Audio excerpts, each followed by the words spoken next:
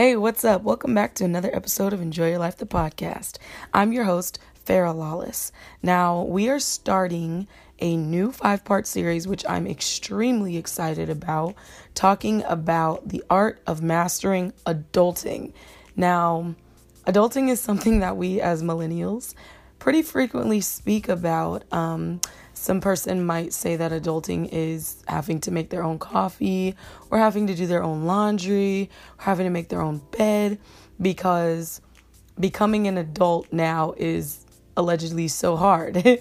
So we take those little minor things like, you might see someone post on social media like, oh, I bought my own groceries, #adulting, right? But we're going to talk about adulting from a more spiritual and natural perspective, because we joke, like I said, we use little frivolous things to talk about how we are taking responsibility for our life in little ways, but there's a very much more serious side to adulting when it comes to the things of God. And since this is a Christian podcast, we are going to talk about it. Today's topic is responsibility versus rebellion. And we're going to talk about the story of Josiah coming from 2 Kings chapter 22. So if you have your Bible or you have your Bible app, please bookmark 2 Kings chapter 22 and read through that. And it's going to go 22, 23, and maybe you can go over to like 24. Okay. And this is talking about the story of Josiah, King Josiah. Josiah became king of Judah when he was just 8 years old. Now, if you know anything about royalty and kingship, you know that this means that he gained power over everything, everyone. He became the key decision maker for Judah at that time. So Josiah was a descendant of King David. Just to give a little bit of a background, King David came to serve God. He believed God, and he had a covenant with God that his kingdom would be blessed as long as it kept God's commands and only served him. Solomon was the son of David. So after David, then came Solomon. And on his deathbed, David told his son Solomon, keep the commands from the Lord and serve him only. So Solomon, he promised that he would do this, but eventually he broke this promise. And he kind of went crazy, serving idol gods, making alliances with other political powers who didn't believe in God. They kind of started serving the same God, like, hey, I have this idol, want to share? You know what I mean? And Solomon just kind of ran with it. And his life didn't at all resemble his father David, who sought to please the Lord. So after that, Solomon's sons and his son's son and so forth, none of them upheld the covenant that God made with David. And it seemed as though the Israelites drew further and further away when at some point they were deemed God's people. So all of the kings that came before Josiah, including his own father, they were terrible men. All they did was they craved their own lust, power, wealth, respect from people, more than anything, respect or anything from God. So what ended up happening is, they built temples to worship idols in, and they made these alliances with people who were self-seeking, immoral, ungodly, and just full of pride. So now we come to Josiah, who again became king at just 8 years old. He was a good man. The people loved him, unlike his father. They hated his father, hated him. So one day Josiah sends one of his officials named Shaphat to the temple, and he called it in the scripture. You'll notice they call it the temple of the Lord. Really, what was going on there is that they were worshiping idols. They had like multiples. I'm not going to put a number on it because I don't have that on the top of my head right now. But they had multiple idols that they worshipped. And if you go read the scripture, it gives those specific names of those different idols they were worshiping. They called it the temple of the Lord, but they had anything but the Spirit of God in those temples, right? So Josiah sends his official or his secretary down to the temple to collect the offerings. And then he told him, while you're there, pay the men who did the repairs on the temple. And then he said, give him some money for material that they needed to do the other repairs. So it's like, no big deal. Okay, cool. I'll go down there and pretty much run this errand for you, right? So when Shaphat gets to the temple, the high priest comes to him and tells him, I found the book of the law. So Shaphat reads the book of the law, which was the commands that God had given. And now let's pause right there. Keep in mind the fact that the kings who ruled before Josiah completely forgot about God and his commands. So that book had been lost from generation to generation to generation. There were about 17 different kings who ruled over Judah before Josiah came. So that book survived all of them and somehow ended up being found by the high priest, right? So Shaphat reads it and he's like, oh my gosh, I've got to read this to the king. So he goes to the king, King Josiah, and he reads it to him. And the scripture says that Josiah tore his clothes. And if you know in the Bible, sometimes it talks about someone tearing their clothes. That's really their response of like, are you kidding me? Like, what in the world? It's a response of disbelief, of shock, of humility. They'll tear their clothes. Okay. So King Josiah tore his clothes and he was like, you know what? I don't believe this. Like, we're not doing what God had given us to do. Like, what are we even doing with our lives? He realizes that there is something greater than what they had been doing. There's something far greater than the gods that they had been serving.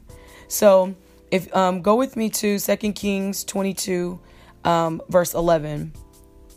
And it says, and again, if you can't read it right now, please bookmark it or write it down and go back and read these next few chapters because it's super duper insightful and it's a crazy story. If you like drama, go read 2 Kings, okay? So 2 Kings chapter 22 and verse 11. When the king heard the words of the book of the law, he tore his robe. He gave the orders to Hilkiah the priest, Akim son of Shaphat, Akbor son of Micaiah, Shaphat the secretary, and Asaiah the king's attendant. Go and inquire the Lord for me and for the people and for all of Judah about what is written in the book that we have found. Great is the Lord's anger that burns against us, because those who have gone before us have not obeyed the words of this book. They have not acted in accordance with all that is written there concerning us. So these guys go out and they speak to a prophet named Huldah. And she was the wife of Shalom, son of Tikvah, the son of Harhas, keeper of the wardrobes. She lived in Jerusalem in the new quarter. So Huldah said to them, this is what the Lord, the God of Israel, says. So now Huldah is about to prophesy to the men that went down, that the king had sent. She says, tell the man who sent you, which is King Josiah, this is what the Lord says.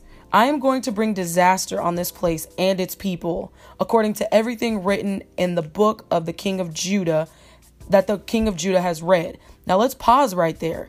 Remember, there are 17 kings that came before Josiah. So there were prophets that had came down through each generation, warning the people, telling them what God had said. If you go back through the word, you'll read it. The prophets had been prophesying, explaining to them like, yo, if you don't get it right, God is going to wipe you guys out. Because the thing is, God made a covenant with King David that he was going to prosper his people, that everything was going to be great. They were just going to flourish. But you've got to keep my commandments. You've got to serve me and no one else. So the people what's funny is that it's not like it started generations later. David's own son is the one that started this trend of disobeying God, serving idol gods, making alliance with self-seeking people. His own son did that. So then everybody else followed suit and was like, all right, bet, this is what we're going to do. This is how we were raised. This is what we were taught. So everyone else followed suit. So God is at the point of, you know what? I'm done. For generations, I've been trying to get you guys to get it right. I'm done. So he says through the woman of God, go to verse 17. Because they have forsaken me and burnt incense to other gods and aroused my anger by all the idols their hands have made, my anger will burn against this place and will not be quenched. So God is saying, you guys forsook me. You've been burning incense to other gods. You've been doing all of this stuff. And I specifically asked you to serve me and me alone. But you're out here doing all of this stuff. I have no choice but to get rid of you guys. So verse 18, tell the king of Judah who sent you to inquire of the Lord. She's saying, tell King Josiah, this is what the Lord, the God of Israel, says concerning the words you heard. Because your heart was responsive and you humbled yourself before the Lord, when you heard what I have spoken against this place and its people, they would become a curse and be laid waste. And because you tore your robe and you wept in my presence, I also have heard you, declares the Lord. Therefore, I will gather you to your ancestors, and you will be buried in peace. Your eyes will not see all the disaster I am going to bring on this place. So they took the word of God that was spoken through Hilda and took it back to King Josiah. So what King Josiah did, he called all the elders together and he went up to the temple of the Lord with the people of Judah. And what he did, he read the book of the law. He read the covenant that was made between God and King David. He stood there and literally read all the way through it. Now, the king ordered the priest to get rid of everything. He's like, yo, every idol, I want it burned. Let's go to it. Let's go to 2 Kings chapter 23 and verse 5. So he says, he did away with the idolatrous priests appointed by the king of Judah to burn incense on the high place of the towns of Judah and on those around Jerusalem, those who burn incense to Baal, to the sun, and to the moon, and to the constellations, and to all the starry hosts. So let's pause. These are just some of the idols that they were worshiping. Baal, the sun, the moon, the constellations, and the starry hosts. So he said, get rid of all the priests who were hired to light the incense to those gods. So verse 6, he took the Asherah pole from the temple of the Lord to the Kidron Valley outside of Jerusalem and burned it there. He took everything. He scattered dust over the graves of the common people. He tore down the quarters of the male shrine prostitutes that were there in the temple of the Lord. He literally got rid of everything that was not like God. He cleaned house. One of the things that I think is most remarkable about this story is Josiah's responsiveness. It's his quick humility. After hearing the covenant that was made, he was in awe. Like, are you kidding me? All of this time, we have been taught false teachings. We've got to clean up house. We've got to get it together. So let's go to our topic about responsibility versus rebellion and #adulting. So number one, Josiah was 8 years old when he became king. When he came into knowledge of the book of law, he was only like 26 years old. He was a young man. He was a young adult. And what we must realize is being an adult, you have the power to make any choice you want. And for Josiah, not only was he an adult, but he was king. So he's been had power. He's been the top dog. He's been the decision maker. But as an adult, we have power to make any choice that we want. But the key to being an adult is making responsible choices. When Josiah came to understand the covenant that God made between he and David, Josiah could have rebelled. Josiah could have been like, I'm king. I got all the money. I got all the power. I got the respect that I need. I could have any chick that I want. He could have rebelled against the word and the covenant that he heard. But what did he do? He turned away. He began to seek God. And as a reward, God told him he would not let him live to see the destruction of his own people. So let's talk about this. I'm going to share with you 5 ways that you know you're acting responsibly and 5 ways you know that you're acting rebellious. All right? And I want you to really think about it because, again, King Josiah, he was king. He didn't need permission. But we feel like, oh, I'm an adult. I don't need permission. I don't need to ask my mom and daddy. I don't need to talk to nobody else. I got this. I does this. And that is not true. So let's go to 5 ways you know you're acting responsibly. It could be in any given situation. It could be decision making. It could be in what you're going to wear. It could be in the way you think. It could be in the things that you do. And ultimately, it could be in the matter of your heart. Because ultimately, the word says that God tests the hearts. He weighs the intent of our hearts. So even if you might not be acting out on certain things, what does your heart say? All right. So this is a self-examination, even for me. So let's see 5 ways that you know that you're acting responsibly. The first way is this: you make decisions based on what needs to be done and not what you gonna do. When we become adults, we feel like, oh, I could do it because that's just what I want to do. It has nothing to do with anybody. It has nothing to do with what's right or wrong. It's just what we want to do. But when you're acting responsibly, you make decisions based on what needs to be done and not what you gonna do, right? Number 2, you consult trusted sources around you, including and especially God. If we think about it, most real decisions cause us to want to acknowledge someone we trust for their opinion, whether it's good or bad. When we want to wear a certain outfit, we ask our friend, girl, how does this look?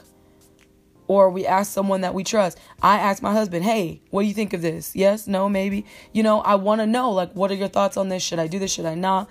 Even if it's a business venture, if it's a podcast topic, if it's just whatever it might be, I consult the people that I know, I trust, I love, and especially God, asking. I did that even this morning. I was consulting God about some things. I said, what should I do? And right there in prayer, he gave me direction. Number 3, you prioritize. When you're acting responsibly, you don't just shoot off the hip and just do whatever feels good. You really take time to say, okay, this is what needs to be done. I know I do that even more now being married than before, because I know, okay, by a certain time, I want to just spend time with my husband, or by a certain time I want to be asleep so I can wake up early because I want to be able to make him some breakfast. So at night I might clean up the room. I know I want to do laundry. I know I want to do this and that, but I prioritize. I might want to go out with my husband, get something to eat or go catch a movie or something like that. But I'm like, well, what needs to be done first? I think of home life first. So when you're acting responsibly, you prioritize. Number 4, you listen to the voice that speaks truth in your mind over the one that speaks negativity or lies. Now, we all know sometimes that little tiny bitty voice in our head can be a little reckless. Like, oh, you should just this. You should just that. Oh, you better just blah, blah, blah. We all know. But when you're acting responsibly, you weigh all of that in your mind and say, well, no, because if I do that, then this is going to be the outcome, or this is what's going to. And you think about all of that. So when you're acting responsibly, you listen to that voice that speaks truth over the one that speaks negativity or lies. And number 5, at the end of the day, you want to do what's best for you and the people involved in the situation, the people involved in your life, the people involved in whatever you got going on. You want to do what's best. You don't want to be reckless. You don't want to just lash out and just, you know what, here's what's going to happen. You really consider and you say, okay, I'm going to do what's best for us. I'm going to do what's best for me because you're acting responsibly. Now, let's talk about 5 ways to know you're acting rebellious. And before we hop into that, I want to kind of address the fact that the kings that came before Josiah, they all were being rebellious. Besides David, the other kings that came before him, they were rebellious. They were full of lust. They were full of pride. They wanted to do their own thing. They didn't care about the covenant. They didn't care about what God had spoke. And I can almost guarantee you that somebody knew something about the covenant. Because if God made a covenant with a king, and then another king comes, and then another king comes, and then another king comes, somebody knows something. Just how we know history, or just how we have the word of God, or just how rumors spread from, family generations and oh, well, Big Mama told me that her great grandma's great grandma did this and that, and this was what was supposed to happen, but because it didn't, we got this going. Things passed down. So you can't tell me that at some point one of the kings didn't hear about the covenant that God made with David. They rebelled because they were full of themselves. So now let's talk about that. 5 ways to know that you're acting rebellious. Number 1, you could care less about the outcome of your actions. That was pretty much the kings that came before Josiah. One of them, King Solomon, he married women by the 20s just to make political alliances with other rulers and with other political figures, married their daughters just to satisfy them, when that's not what God's will was. He did all this stuff. He brought back and implemented slavery just for his own self-seeking good. There was nothing, it had nothing to do with anybody else. It had nothing to do with how anybody felt or how it would affect anyone. He could care less about the outcome of his actions, period. All right, number 2, you do what you want to do because you grown. Now, I'm pretty sure that these kings that came before King Josiah were thinking, I'm king. I can do what I want. In the same way, we can get beside ourselves as young adults and say, I'm going to do it because I'm grown. I'm going to go over here because I'm grown. I could wear this because I'm grown. None of that matters because the spirit behind that is rebellion. All right?